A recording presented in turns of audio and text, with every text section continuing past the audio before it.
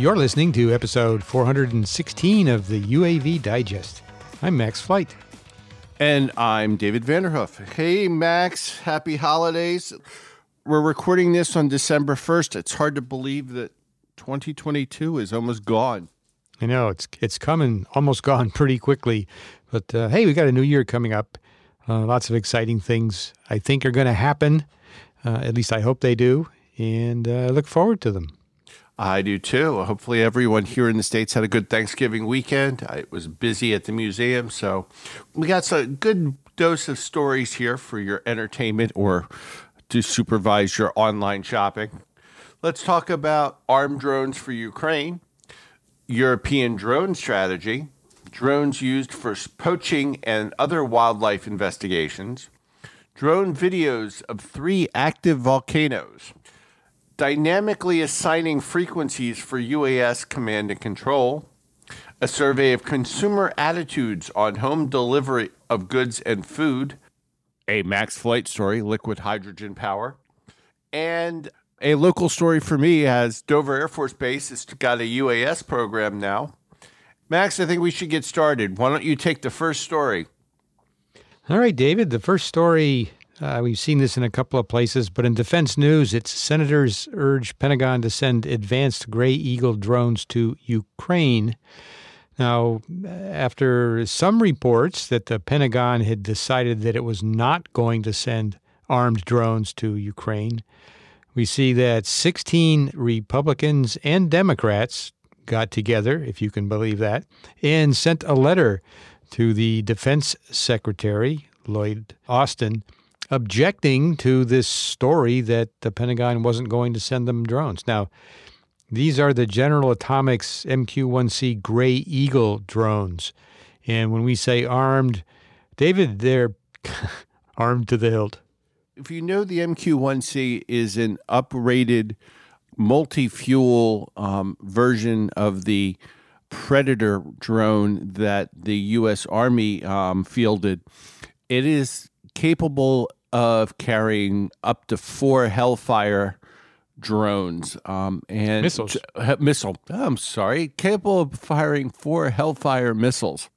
Currently, the U.S. has not sent any UASs that are capable of offensive attack. They've only been sending surveillance. This would be a bit of an escalation, but the senators involved feel that with the role of Iran sending the kamikaze drones and the UASs through Russia to the Ukraine battlefield, it is the escalation has already occurred, and it should be met with equal force. Yeah, the concerns are kind of varied. One is this idea of securing the technology. If one of these drones were to fall into Russian hands or to get shot down and retrieved by the Russians, that they would have access to technology that they don't have now. There's the issue of the survivability in the Ukraine airspace, which is kind of contested, and some people worry about that. And also, these drones could strike into Russian territory. So we wouldn't want to see that. The United States would not want to see that. But the senators think that the benefits, at least the senators that signed this letter, think that the benefits outweigh those concerns. And we are aware that the Pentagon is looking to, dumb down these MQ-1Cs so that if we do export them, should something happen, there would not be a technology loss or technology gain for the Russians.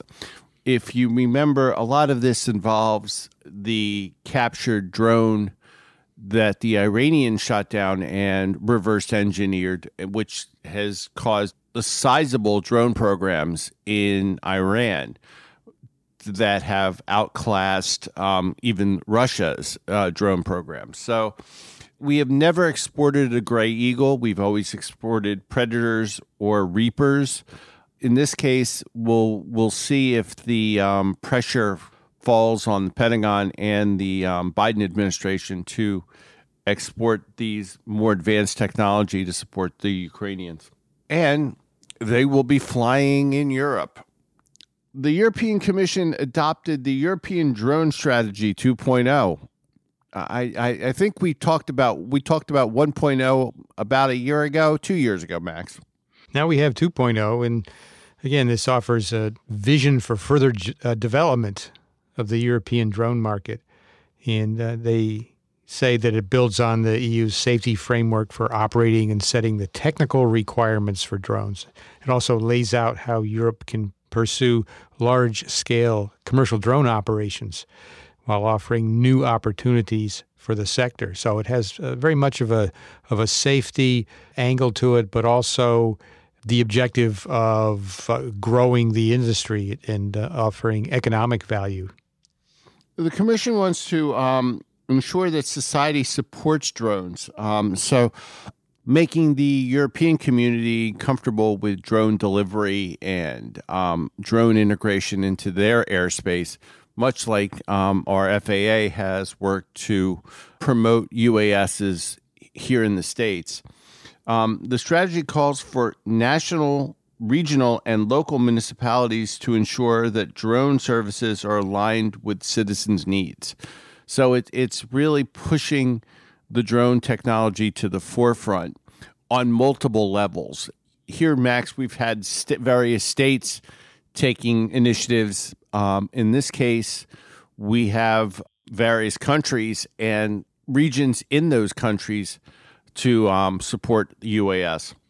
And the services offered by drones in this drone strategy are kind of those that you would expect: emergency services, mapping, imaging, inspection, and surveillance. Also, small package delivery, particularly urgent delivery, things like biological samples or medicines. And also air mobility services like air taxis. And I think like most other countries, they envision first regular transport services for passengers, initially with a pilot on board, but then ultimately transitioning to fully automated operations. I think that's pretty typical. But the Commission's strategy has a number of different operational, technical, and financial actions that it proposes. Adopting rules for airworthiness and new training requirements, funding the creation of an online platform to support local stakeholders and industry implementing sustainable initiatives for air mobility, developing a strategic drone technology roadmap to identify priorities for research, and defining criteria for voluntary cybersecurity-approved drone labels. The last one is kind of interesting, Max, that we will discuss a little bit later about cybersecurity. This is interesting that they're going and rolling it into this program. And we'll have a number of resources linked in the show notes that you can explore this more. There's the story, the release from the EC. They also have a questions and answers page with some interesting items in it. And then we'll also have a link to the actual PDF of the Drone Strategy 2.0 that you can look at. It's available for anyone. The Q&A is kind of interesting. Some of it is sort of more basic than this audience, I think, David, would want to follow along. But they do answer that. One of the questions they answer is, when will we see flying taxis operating in urban areas? They use the term IAM. We often use the term UAM for urban air mobility. Well, IAM, innovative air mobility. And they talk about, this coming in the future. But interesting to me, they point out that the Olympic Games in Paris will be in 2024. And that's a kind of a target date for certain operations to start, such as pilotless transport services. But they note that other initiatives are underway. So we'll see if the Olympic Games in Paris in 2024 see the introduction of some interesting technologies here. Those kind of major events tend to push that kind of innovation and that technology gives a goal marker. I know Qatar probably was trying to get air mobility up and running now as we go through the World Cup currently, but I don't think the technology was mature enough. But I know that they were trying to implement because of the major event. It's kind of a good way to showcase the technology. Yes. But what you don't want to showcase is poaching. And this next story comes from UtahBusiness.com. The 5 Utah Division of Wildlife Resources drone law enforcement officers have been trained and have their FAA pilot's license, and they're going after poaching. Yeah, they're going to use these drones to assist officers in their investigations, and they can help do that with increased documentation of crime scenes, locating evidence, or in providing assistance like that. Yeah, poaching can be a big problem. Sometimes illegally killed animals turn out to be, mistaken identity. A hunter thinks he's shooting one thing and he's actually shooting something else, which is kind of problematic from several points of view. But anyway, there's investigations into that kind of thing, and as well as just outright poaching. And there's some other things that they'll be using these drones to do. Fishing without a license. Terrible thing. And trespassing. That's a frequent violation, they say. But yeah, the drones are a great tool. And so I think the Utah Division of Wildlife Resources has got something going here that's going to be a real assist to the investigations they conduct. Yeah, and I think we need to be a little clear that it's going to be for investigation purposes. I don't think they're going to be looking for poachers per se with the technology. I think they're going to be using it to gather evidence. So it's one of those, we're working one of those privacy laws. So it's going to be interesting to see how they push forward with that. But the next story is sort of our video of the week. Who knew that it's a volcanic time? Well, especially in Hawaii these days, but around the world, and this was from foxweather.com, drones have captured videos of 3 active volcanoes throughout the world. One is Mauna Leo in Hawaii. And there's a volcano in Chile, Villarrica, and also in Russia, there's a volcano that's erupting as well. And so in this article, you see videos from each of these volcanoes taken by drones.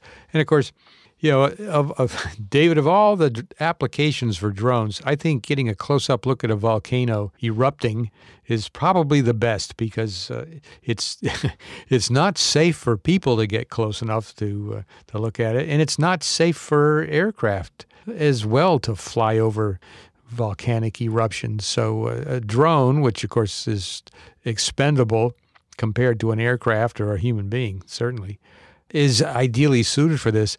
And we're getting views of things that we just don't see that often. The videos are quite spectacular. Yeah, definitely go to the show notes and check out the videos because it's definitely worth a few minutes.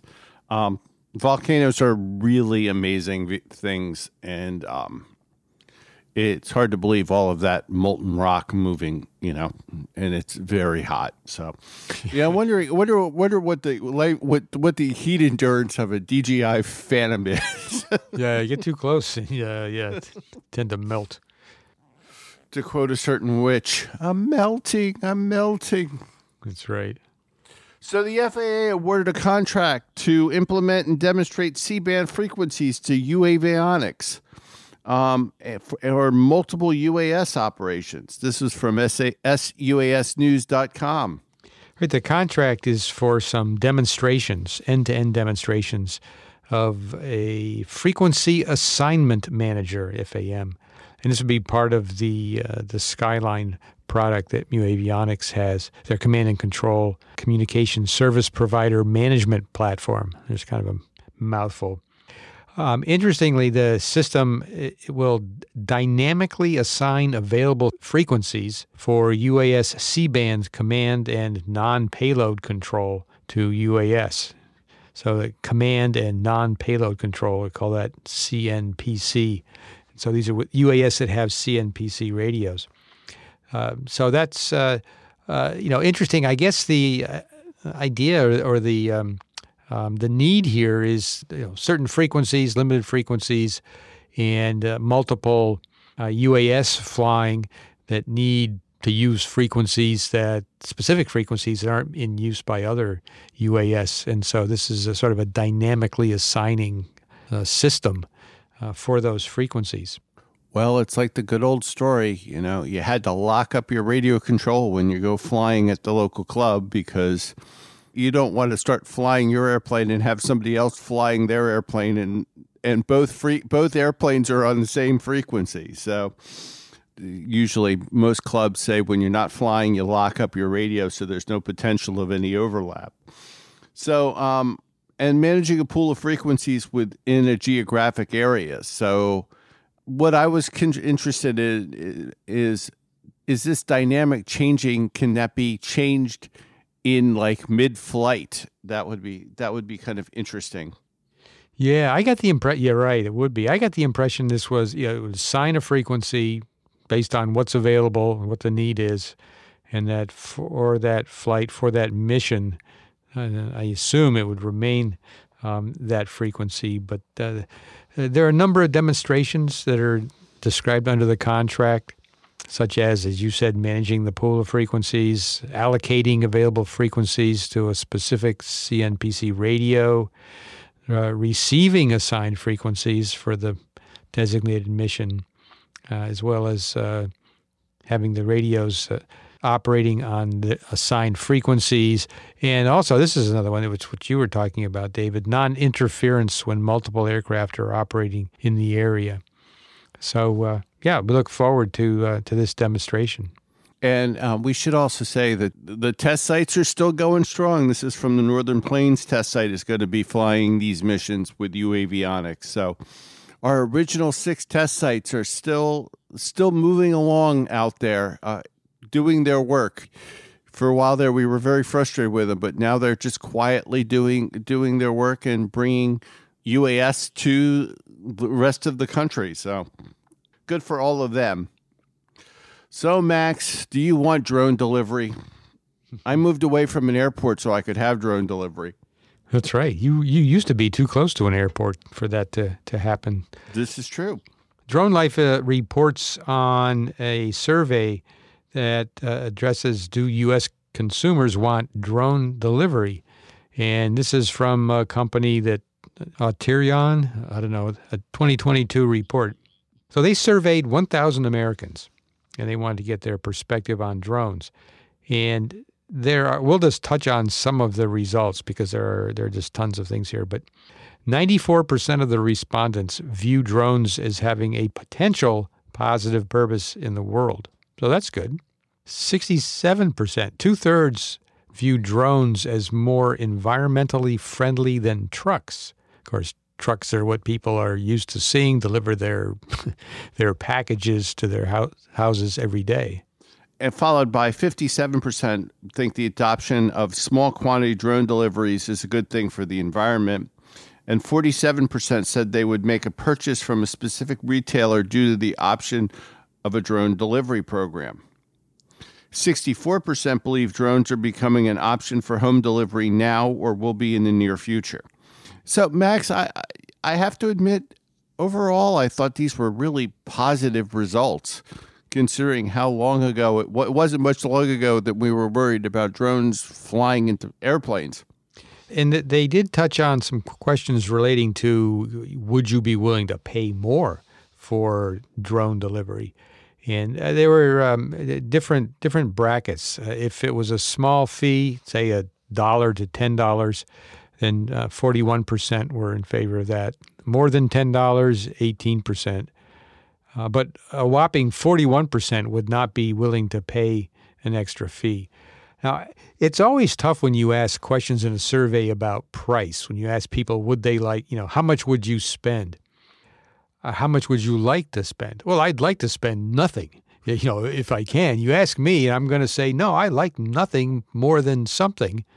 So I think these things tend to be a little skewed depending on how the questions are asked. But kind of note, when it was phrased, well, if products would arrive at your house within an hour, well, then 42% said, yeah, they'd be willing to pay more money. So I think there's clearly a value of speed that's felt by the consumers who were surveyed in this exercise. We've gotten so much, and I wonder if we had taken this survey 2 years ago before our COVID, if the results would have been different or lower or whatever, because we've really gotten accustomed to delivery, period, and drone delivery is probably an outgrowth of that. And if it becomes consistent where there's a lot of speed involved, that's where people are going to go. I mean, Max, you and I have Prime memberships because we were told by now Prime was going to have delivery by drone. That's why we got Prime memberships. But it is kind of interesting that, I would have loved to have seen what this survey was, say, 3 years ago before COVID, when I don't think as many people were doing delivery as they are now. Yeah, I think the results would have been possibly different, maybe quite a bit different. On the other side, though, there's, besides asking people, do they like the idea? Would they, be willing to pay for it and all? Another question is, do you think it's actually going to happen? And if so, when? And there's some interesting data there. 32% of the respondents felt that drones should or would become an option for home delivery within the next 1 to 2 years. That's pretty high for 1 to 2 years. 18% was 3 to 4 years, and 14% said 5 to 10 years. But that leaves a whopping 36%. And 20% think that the public and or the governments will not approve large-scale drone adoption for delivery. And 16% just prefer that it doesn't happen at all. So over a third of the people think either they don't want it to happen or they don't think it's going to happen. So there's still a sizable portion there. The other fun facts were, if it does happen, these are what possibly will go wrong. 39% said that the drone would deliver my items to the wrong address. Well, we have UPS and FedEx do that all the time. Something happens to the drone and I won't get a refund. I thought that was interesting, that if the drone doesn't complete the delivery, that they won't get a refund. 37% thought that their items would get ruined by the travel. I am concerned about pizza delivery. The cheese might slide. 35% said the drone will leave my items unattended, making it easier for porch bandits. I don't know. I'm not sure where that comes in, Max. I guess because you can't leave it on your front porch. You got to leave it out closer to the street, I guess is what the logic there is. Perhaps, yeah. And last but not least, the sky will be cluttered with ugly, noisy technology. I guess that's worse than a crowded, noisy roadway system with lots of pollutants. So we'll see. But yeah, definitely check out this survey. It's overall, if you look at it, it's a very positive. Things are ticking up in the right direction, and evidently the messaging about drone delivery is getting out there, and it's becoming more widely accepted, I guess is the big takeaway. So what could be widely accepted? Well, this one could be widely accepted by Max Flight, and that is a new airplane could be the first fly on carbon-free liquid hydrogen. H2 Fly, and we've talked about them before, is a German company that's looking to provide hydrogen gas fuel cell. And the HY4 is a 4-seat aircraft, and in April set a record for the highest zero-emission flight ever at 7,230 feet. So we've talked about the issue of, for hydrogen-powered vehicles, do they carry compressed gas hydrogen or liquid hydrogen? And both have their advantages and disadvantages. Compressed gas hydrogen requires a much simpler containment vessel, and you don't have to liquefy the gas. Whereas the liquid hydrogen requires, obviously, a much more robust containment vessel. It also greatly increases the energy density there. So the aircraft that H2Fly has been flying, the HY4, has been compressed gas, compressed hydrogen. But now they say that they're going to switch from gas to liquid hydrogen. They say it will double the range. They plan testing to start next year in 2023. So I think this is encouraging in that we need to do some development on liquid hydrogen fuel, and H2Fly is proceeding down that path. They have a long-term plan. They've entered into a partnership with Deutsche Aircraft to develop a fuel cell powered aircraft, a large one that will hold up to 40 passengers with a range of 1,200 miles. And that is spec'd to be a liquid hydrogen fueled vehicle. So very encouraging. We have a video, actually, well, they have a video that we'll put in the show notes that shows this aircraft. It's rather odd looking kind of an aircraft. I'm not entirely sure why they chose this twin fuselage design, but you can see that in the show I think notes. they had two gliders and added an engine. That's what it looks like. Two gliders, yeah, attached, with a wing segment with a prop engine in between the two fuselages. A reverse P-38, or if you're familiar with the World War II Luftwaffe, a Zwillig, which is anytime the Germans decided to twin an aircraft. So my local story, this is commonly known as a Mica in some circles. Micah. sUAS program takes flight at Dover Air Force Base. The 436 Airlift Wing Plans and Program Office at Dover has a UAS program jointly run with the Bedrock Dover Air Force Base Innovation Lab. They are flying a Skydio X2D UAS system, and it was first flown this month on November 4th, 2022. And the X2D was selected from other Department of Defense approved systems, right? It has to be an approved system by the DoD because it has advanced obstacle avoidance systems and other capabilities that they're interested in. So the sUAS program there, it provides safe and effective integration of sUAS capabilities at the Air Force Base in Dover in order to support a number of different missions, including aircraft maintenance inspections, interestingly, counter sUAS, as well as airfield inspections, and agile combat employment, tactics, techniques, and procedures development.